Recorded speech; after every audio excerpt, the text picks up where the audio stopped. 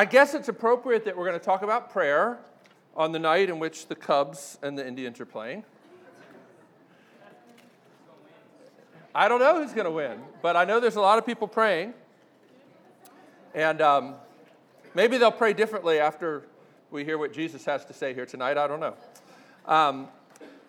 But I think one of the things that I want us to see when we come to this chapter and this parable of the friend at midnight is that sometimes teachers, good teachers, teach you things in very counterintuitive ways. Sometimes you have to learn things in ways that are not what you would expect. For example, I went to college at a place called Berklee College of Music. And Berklee is known as a jazz school. And I studied diligently and tried to learn which scales you're supposed to play over which chords, and they kind of flew by, and it seemed impossible. And then I got out of college, and I had a little more money than when I was in college, and I started to buy a lot of jazz CDs. And I started to listen to them. And all of a sudden I found that the real way to learn how to play jazz is not by figuring out what different scale to play every bar as the music goes flying by, but it's really to listen, to immerse yourself in that music, get those sounds in your head, and then figure out how to find them on your fingers. It's very counterintuitive, but it's true. Now, maybe you guys are studying jazz here in school or trying to learn how to play music, and there really is something about they can't quite teach you the way actual jazz players play. Similarly, if you're studying more classical music, right? You know most music theory is derived, at least initially, from figuring out how did Bach do what he did, right? Even though Bach breaks the quote-unquote rules all the time, he didn't follow the rules. That isn't how he did what he did, right? There's some things that seem pretty counterintuitive, and prayer is one of those things. There are a couple of places in the Gospels where Jesus' disciples come to him and ask him to teach them to pray. And Jesus' answer is always a bit counterintuitive. He gives them almost no teaching about technique. Do this, do that. Instead, he focuses somewhere else. And that's what we're going to look at tonight, at this parable and at this sermon on the plains, and see what does Jesus have to teach us about really what is the key to biblical prayer. Is that fan thing still on back there? You might want to turn that off, unless you guys are dying of heat. Are you dying of heat? Okay, never mind then. Can you hear me, Chris, Lucas? You guys can hear me okay? All right, then we'll be okay. So let's look at Luke chapter 11, verse 1. Now Jesus was praying in a certain place, and when he finished, one of his disciples said to him, "Lord, teach us to pray, as John taught his disciples." And he said to them, "When you pray, say, 'Father, hallowed be your name. Your kingdom come. Give us each day our daily bread, and forgive us our sins. For we ourselves forgive everyone who is indebted to us. And lead us not into temptation.' And he said to them, 'Which of you who has a friend will go to him at midnight and say to him, "Friend, lend me 3 loaves, for a friend of mine has arrived on a journey and I have nothing to set before him"? And he will answer from within his house, "Do not bother me. The door is now shut and my children are with me in bed. I cannot get up and give you anything." I tell you, though he will not get up and give him anything because he is his friend, yet because of his impudence, he will rise and give him whatever he needs. And I tell you, ask and it will be given to you. Seek and you will find. Knock and it will be opened to you. For everyone who asks receives, and the one who seeks finds, and to the one who knocks it will be opened. What father among you, if his son asks for a fish, will instead of a fish give him a serpent? Or if he asks for an egg, will give him a scorpion? If you then, who are evil, know how to give good gifts to your children, how much more will the Heavenly Father give the Holy Spirit to those who ask him? Let's pray that Jesus would help us understand this scripture. Lord, we do thank you that here you teach us important things about prayer. And we pray that you would help us even now to understand what you have for us here. That we would not just learn something, but that we could be different. That we could be people who pray as you will teach us. We ask this in Jesus' name. Amen. So as I said, when Jesus is asked to teach them to pray, he doesn't really give them very much technique. Oh, I know he gives a particular prayer, but I think most Christian traditions have understood that not to just be rote words that you would repeat over and over again, but a model, a framework for prayer. The reason that we know that is Jesus actually condemns the kind of prayer where you just go through the motions and use lots of words without really considering what they mean. So Jesus doesn't then turn around and teach us words. I'm not saying it's a bad idea to pray these actual words, but I think as we get into this tonight, you're going to understand why he structured this kind of model prayer the way he does. But he actually spends more time on this little parable and on the explanation of the parable.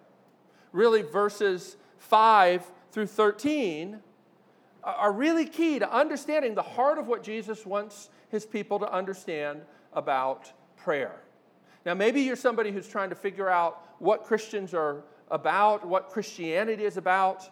This is actually a pretty helpful passage for you to understand because prayer is something that Christians talk about. It's something that most Christians know that they should do, but it's something that most Christians feel like they struggle with and they don't do as much or as often as they should.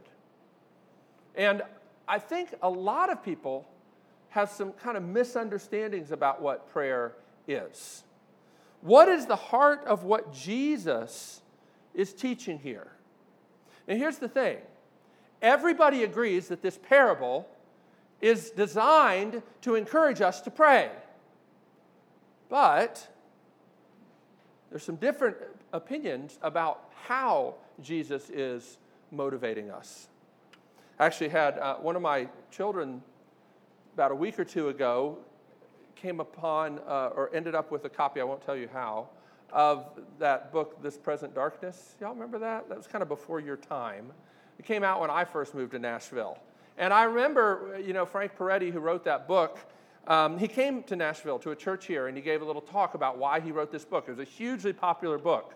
And if you don't know the book, it's kind of a somewhat fictional kind of book, I hope, about kind of the powers of evil and the powers of good and the struggle. And what Peretti said his design in this book was to get Christians to pray more. That was his goal. And so he sort of proposed this world where basically like the angels and the demons were battling it out, and they were evenly matched. And the only way that the angels could get power over the demons was if Christians prayed. So it was a book really designed to motivate people to pray. But I would say maybe not really with a biblical motivation, because the Bible certainly teaches that Jesus is Lord over all things. He's not up there fretting over how our world event's going to turn out, and if Christians don't pray, then everything's just going to fall apart. No, there is a throne in heaven, and it's occupied. So it was a well-meaning attempt, I suppose, but it missed the actual biblical motivation for prayer. Similarly, a lot of people read this parable, and what they get from it is, you just got to keep bugging God. Don't let up. And eventually, even though you're annoying the crud out of him, he'll do what you want. Now, there are more sophisticated ways, I guess, of explaining that. But that's how a lot of people read this parable, and I don't think that's actually what Jesus is talking about. Is this parable teaching that we just need to bug God even after he says no? In other words, look at verse 7. Is God the person who's in the bed and needs to be woken up? You need to knock on the door real loud, wake him up, and even when he says no, you need to not take no for an answer, but you need to keep bugging him, keep beseeching him, keep praying with more and more zeal, more and more fire, until you finally can get him to get up and do something. Is that the picture of God that we find in the Bible? Well, let me look at this a little bit. The parable itself actually doesn't say that the friend keeps bugging the guy in bed. It actually doesn't say that. Now, people bring that interpretation in because of verse 9. Verse 9 says, I tell you, ask, it will be given to you, seek, and you will find, knock, and it will be open to you. And people read that as a progression. That's not generally the way Hebrew thought works, actually. And if you read the Psalms, you'll find often that Hebrew poetry works by saying the same thing in different ways. So I think what Jesus is saying is the same thing in three ways. That's a pretty Hebraic way of expressing things. So if you look at the parable itself, it never says that the guy keeps knocking and keeps bugging him, except there is that word in verse 8. The ESV translates it impudence. Because of his impudence. Do you know what that word means? That means that you're just kind of bold, kind of cheeky, but it has sort of a negative connotation, this word, right? And then there's the word his. But here's the question. Who is the one who's impudent? Now, the ESV, well, let me just back up. The NIV, which is the translation I started reading when I became a Christian, says that because of the man's persistence, the guy will get up. So they say it's definitely the guy knocking. It's him who is persistent. But in the Greek, the word actually that's translated persistence, some translations say impudence, like the ESV, the word actually means shamelessness. Shamelessness. And it actually is a negative connotation word wherever it's used in the Bible. So it seems like a strange thing to attribute to God. Is God the guy in the bed? And you say, well, you wouldn't call him shamelessness with a negative connotation. So what's going on? Well, let me just add another layer to this. The grammar in the Greek leans towards thinking that shamelessness is a description of the guy in bed, not the guy knocking at the door. So you've got a guy knocking on the door, and Jesus says because of the guy in bed's shamelessness, he'll get up, even though he doesn't want to get up. Now, this word has a negative connotation, so it would seem strange for Jesus to be, or sort of making God to be the one who has this negative word about him. So what's going on here? Well, I think the way to understand this is to understand, like I said, that the grammar points towards shamelessness being something that is said about the guy in bed.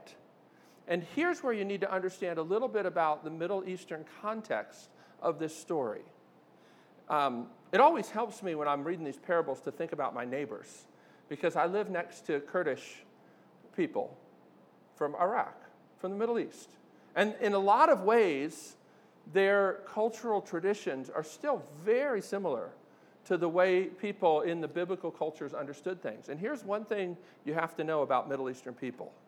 They have very strong views and traditions about how neighbors relate to each other. Very strong. And one of the things that's very important for you to understand is if there is a neighbor or if there is a guest, you have to welcome the guest and you have to provide food for the guest. And if that's a need and you're asked to help with that need, you would never, ever risk shaming yourself or your village by refusing to provide hospitality. It's interesting. I was talking to Wendy. I was like, I realized that we gave them some stuff recently, and we've lived next door to them for what, 8 years? 4 more, 10? Yeah, long time. I would say it's only been very recently that if we gave a gift to our neighbors, we didn't soon have one of the kids coming over to our house with another gift to reciprocate. Always, if we gave them anything, they would give us something in return. Always, until very recently, which I guess means we're kind of like considered more like family, finally, after like 10 years, which is cool when we think about it. But I just sort of dawned on me, like, wait a sec, we gave them some stuff recently, and they actually didn't reciprocate. But normally they would, and it was almost like clockwork, because there are certain rules that govern relationships in a traditional culture that you just don't violate. And that's what's going on here. And here's how you know. The guy in bed gets up to avoid a sense of shame, which is something you never want to have in a Middle Eastern village. And the reason we know this is that he doesn't just give the guy the 3 loaves. What does he say? He gives him whatever he needs. So you see there that he is abiding by the cultural tradition as is expected. Now, as Jesus goes on, here's what you find in this parable. And this is why it's a tricky parable. This is the only parable where Jesus argues in a rabbinical fashion. The rabbis have this way of arguing, which isn't the way we normally argue, but they have a way of arguing sometimes, and you'll see this in the Apostle Paul as well. If this, then how much more this? That's not exactly the way we make arguments, but it's the way the rabbis argued, and it's the way Middle Eastern Semitic peoples argue sometimes. That's what this parable is doing, was Jesus says, if this guy, who even though he's evil, gets up, even this guy that doesn't want to get up, gets up because it's expected, even though he doesn't want to do it, if you, who are evil, give good gifts to your children, how much more will God give the Holy Spirit to those who ask him? You see what he's saying here? Jesus is saying God is not like the guy in the bed. And God is not like the guy knocking on the door. God is actually none of the characters in the parable, which makes it actually a quite unusual parable. What Jesus is actually saying is God is not like the guy in the bed. You don't have to bug him.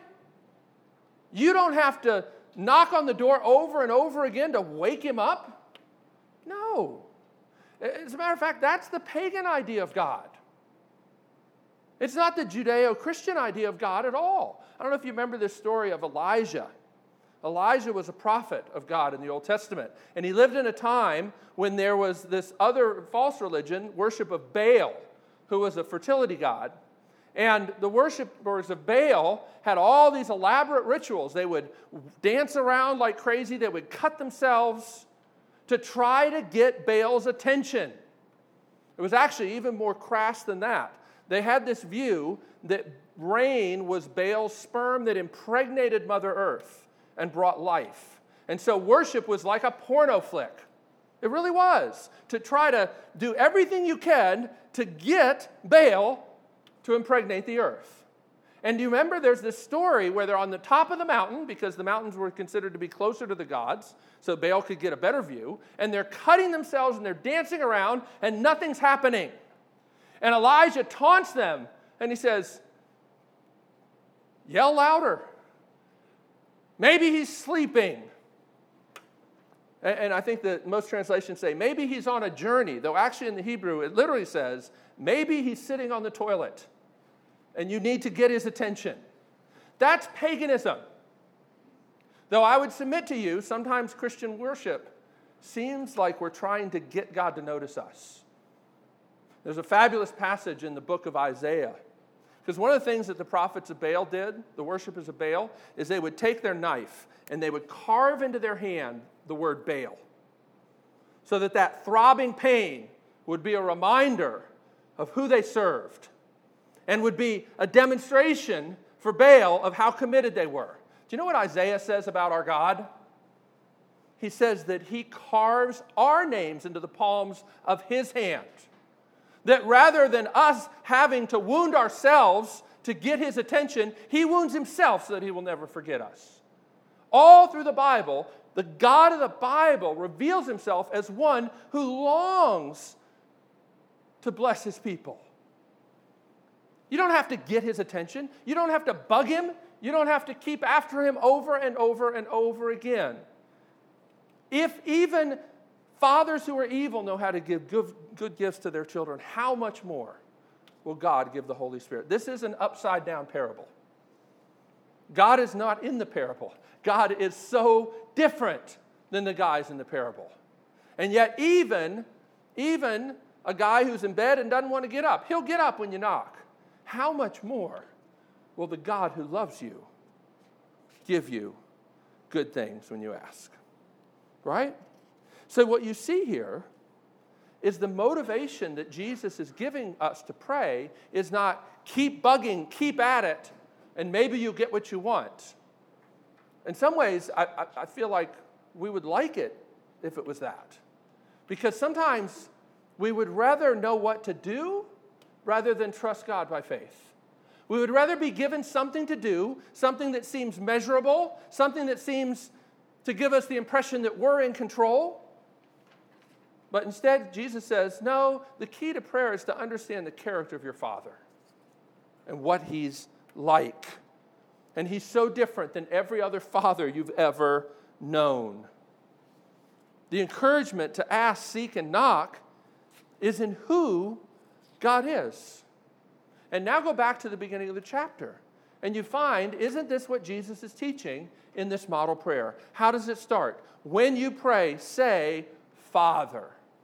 Hallowed be your name. Do you know what hallowed means? That means, may your name be set apart. May your name be holy, which literally means set apart, reverenced. The Lord's Prayer does not begin by trying to get God's attention.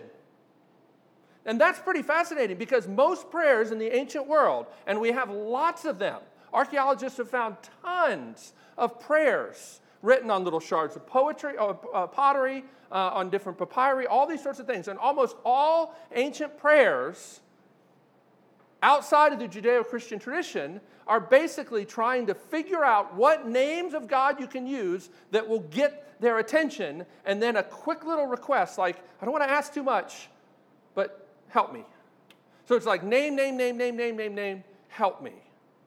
And you see that actually when the demons talk to Jesus. They try to figure out what his name is. They use his name to try to get power over him. That's the way ancient peoples believed the spiritual world worked. If you knew the true name of something, you had power over it. And then you could ask for something. And you had to get power, you had to get the attention of the gods somehow, with sacrifices or whatever. But this prayer starts out very differently, doesn't it? This prayer starts out assuming a relationship, an intimate relationship. Father. One of the most amazing things about the Lord's Prayer is the thing that we miss because we take it for granted. It's that we get access, communion with God, the God of the universe who made all things, reveals himself as our Father who delights to give good gifts to his children. That's the reason that we should talk to him about matters of mutual concern. And isn't that what prayer is? It's talking to our Father about matters of mutual concern. And the key to talking to your Father is understanding that he delights to listen to you. Do we take that for granted? Do we remember what it cost Jesus so that we could have access to God the Father? To have fellowship and communion with him? But see, when you understand the way the Lord's Prayer starts with this relationship, Father, and you remember what Jesus had to do on a cross so that we could be in a helpful, healthy, beautiful relationship with our Father, then we know that we should regularly pray that the gospel, the good news of what Jesus did so that we can know God as our Father, we need to regularly pray that that would take stronger root in our hearts, because without that, prayer is impossible. If prayer is motivated by the character of God, understanding that he's our Father, and having a relationship with him as our Father, and that's something that was done by the work of Jesus on the cross, then don't you understand that the beginning of prayer is to be reminded and to be soaking again in the work that Jesus did so that we could have access. Father, hallowed be your name, yet you're my Father. Hallowed be your name. You're holy. You're separated from us, and yet you're my Father. Calvin, John Calvin, who actually has an amazing chapter about prayer in his classic work, The Institutes of the Christian Religion, says that God has ordained prayer as a timely reminder of the gospel, so that through it God may claim our hearts, assuage our cares, and cast out our fears and draw us gently to himself. And he argues, and I think he's exactly right, that faith in God, your Father, and his character has to give life and animate your prayers. Otherwise, you'll pray like this. And I love, he can be very sarcastic at times. He says, the people that don't understand this is how they pray. Oh Lord, I am in doubt whether thou willest to hear me. But because I am pressed by anxiety, I flee to thee, that if I am worthy, thou mayst help me. Now, it sounds a little better because it's in Old English, right? But is that how you pray? Lord, I know I'm just a little bug and you could squish me, but I really, really, really need you. Won't you please bend your ear and maybe give me just a little crumb from your table? That's not how Christians pray. Christians pray, Father, you're my Father. And I got something I need to talk to you about. And it's important.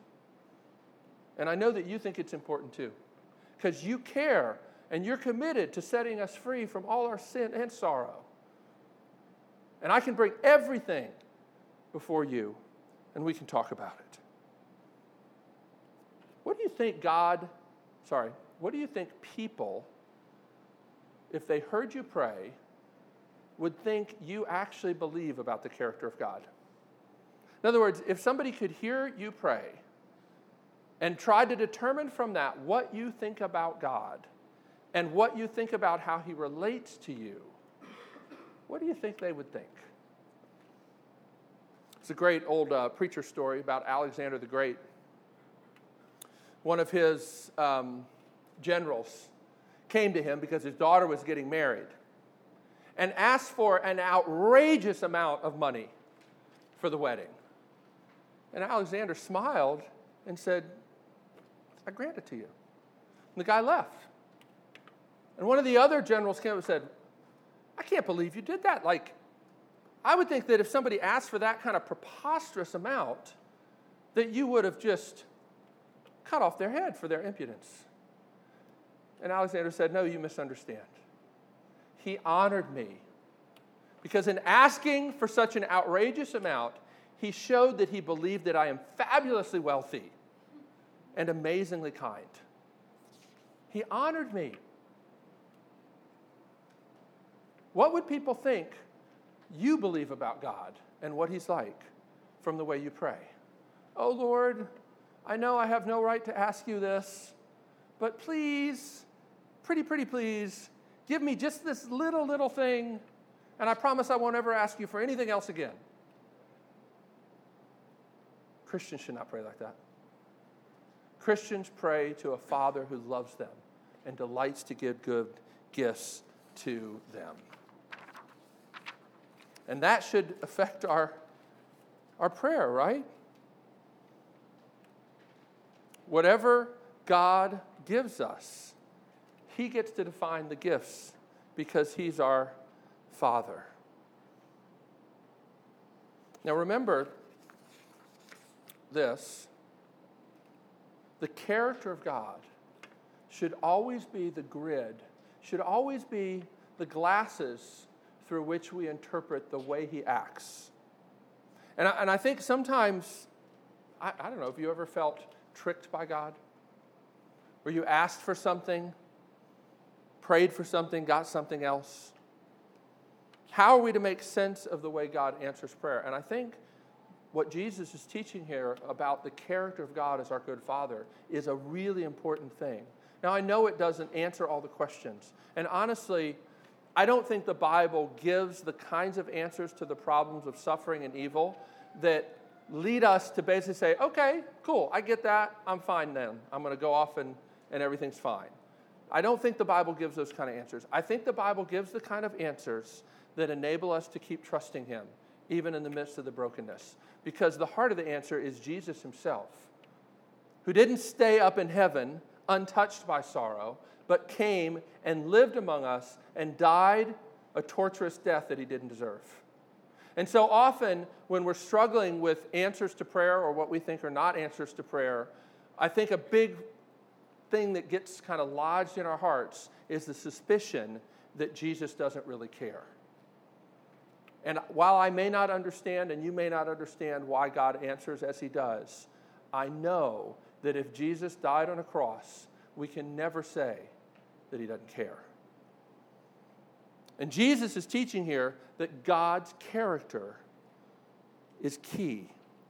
William Cooper, great Christian hymn writer and poet, put it this way: blind unbelief is sure to err and scan his work in vain. God is his own interpreter, and he will make it plain. Now, those aren't just glib words that William Cooper wrote. William Cooper is a man who eventually went insane. And he had went insane once before and had come out of it. When he wrote this hymn, it was when he felt his insanity coming upon himself again. He did not write those words lightly, but he is right. Blind unbelief does not bring the character of God revealed through Jesus on the cross to bear on the difficulties and the confusions of life. Now, I posted this quote on the Facebook group. I want to read it to you because I think gospel-centered prayer changes the way we pray, and I think it's important to hear this. Here's the way, this is what Keller's getting at. We pray first, Father, hallowed be your name, and then we pray your kingdom come, and then we pray for daily bread. And praying your kingdom come changes the way we pray for daily bread. This is how Keller explains it. If we lose focus on the glory of God and the gospel as the solution to all our problems, then we devolve into a set of grocery list prayers made rather desperately. When we are done, we only feel more anxious than before. The presence of God is not sensed because God is really just being used. He's not being worshiped. Instead, we should always remember that the first thing we need is a new perspective on our needs and problems. We should always intertwine our petition with repentance over our unbelief and indifference to God's grace. On the one hand, we must pray into ourselves that the thing we are asking for is not our Savior or God or glory. But on the other hand, after we repent and refine our desire, we should pray into ourselves that God is our Father and wants to give us good things so we can ask in confidence. Also intertwined with our petition should be praise and marveling that we are able to approach God and be welcomed. This is gospel-centered prayer rather than anxious petitioning. Our desires are always idolatrous to some degree, and when we pray without dealing with that idolatry first, we find that our prayers only make us more anxious. Instead, we should always say, in effect, Lord, let me see your glory as I haven't seen it before. Let me be so ravished with your grace that worry and self-pity and anger and indifference melt away. Then when we turn to ask God for admission to grad school or healing of an illness, those issues will be put in proper perspective. We will say, Lord, I ask for this because I think it will glorify you. So help me get it or support me without it. If the overall focus of the prayer is on God's glory and the gospel, our individual petitions will be made with great peace and confidence. Now, there's a lot there. It's worth pondering and thinking about. Last point. What does it mean to call on God, our Father, as Father? You know, Father is actually not something that Jesus introduced. Israel is called God's Son at the first Exodus, right? It's not something Jesus invented. But it actually connects to the messianic promise in 2 Samuel that God would one day send a son of David who would be the true son. So when we're praying to God as our Father, and Jesus is teaching us that we can call God the Father too, God is not just his Father, but it's our Father, then it's a term of intimacy, but also of revolution. Because it means that the Messianic King, through whom the promises of the coming kingdom were given, has come. And it's an expression of holy boldness. In the Anglican liturgy, they always introduce the Lord's Prayer with these words. And so, with boldness, as our Savior has commanded, we come with boldness to say. There is something about praying God our Father that requires the boldness of faith, because you don't deserve for God to be your Father, neither do I. But Jesus has revealed that God is our Father by grace, and so when we come and we say Father, there even is built into that this holy boldness. And then finally, I want you to think about this. What does it mean for Jesus to call God his Father?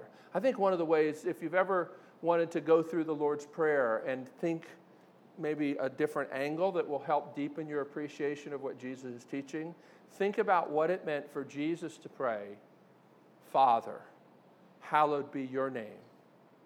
Your kingdom come. This lady I know, Rosemary Miller, says whenever you pray, your kingdom come, you're really asking God to dismantle your kingdom. I don't know if you know that or not. Maybe you won't want to pray that prayer so glibly anymore. But what did it mean for Jesus to pray, Father, your kingdom come, not mine. Your will be done, not mine. It went going to a cross. And the thought of going to that cross was so dreadful to him that his sweat poured out like great drops of blood in the Garden of Gethsemane. But still, he goes. In other words, what it meant for Jesus to call on God his Father meant for him to take the role of son. And in the ancient world, that meant the role of apprentice. That what my Father does, what I see my Father do, I want to do as well. And regularly in John's Gospel, you see Jesus taking that role, don't you? And that means that when we say our Father, we are both coming in this claim of intimacy because of what Jesus has done on the cross, but we also should be sobered because it means that we've signed up to be about his kingdom and his purposes. N.T. Wright says it this way, and I'll close with this. Saying our Father isn't just the boldness, the sheer cheek of walking into the presence of the living and almighty God and saying, "Hi, Dad." It is the boldness, the sheer total risk of saying quietly, "Please, may I too be considered an apprentice son or daughter." It means signing on for the kingdom of God. When we call God Father, we are called to step out as apprentice children into a world of pain and darkness. We will find that darkness all around us. It will terrify us precisely because it will remind us of the darkness inside ourselves. The temptation then is to switch off the news, to shut out the pain of the world, to create a painless world for ourselves. A good deal of our contemporary culture is designed to do exactly that. No wonder people find it hard to pray. But if we take the risk of calling him Father, then we're called to be the people through whom the pain of the world is held in the healing light of the love of God. And then we discover that we want to pray and we need to pray. There are two things that animate prayer: knowing the things that break God's heart and knowing the character of God our Father, who invites us to speak to him about matters of mutual concern. And isn't it better to talk things out with someone who loves you and wants your best? It always makes things better, doesn't it? Let's pray together.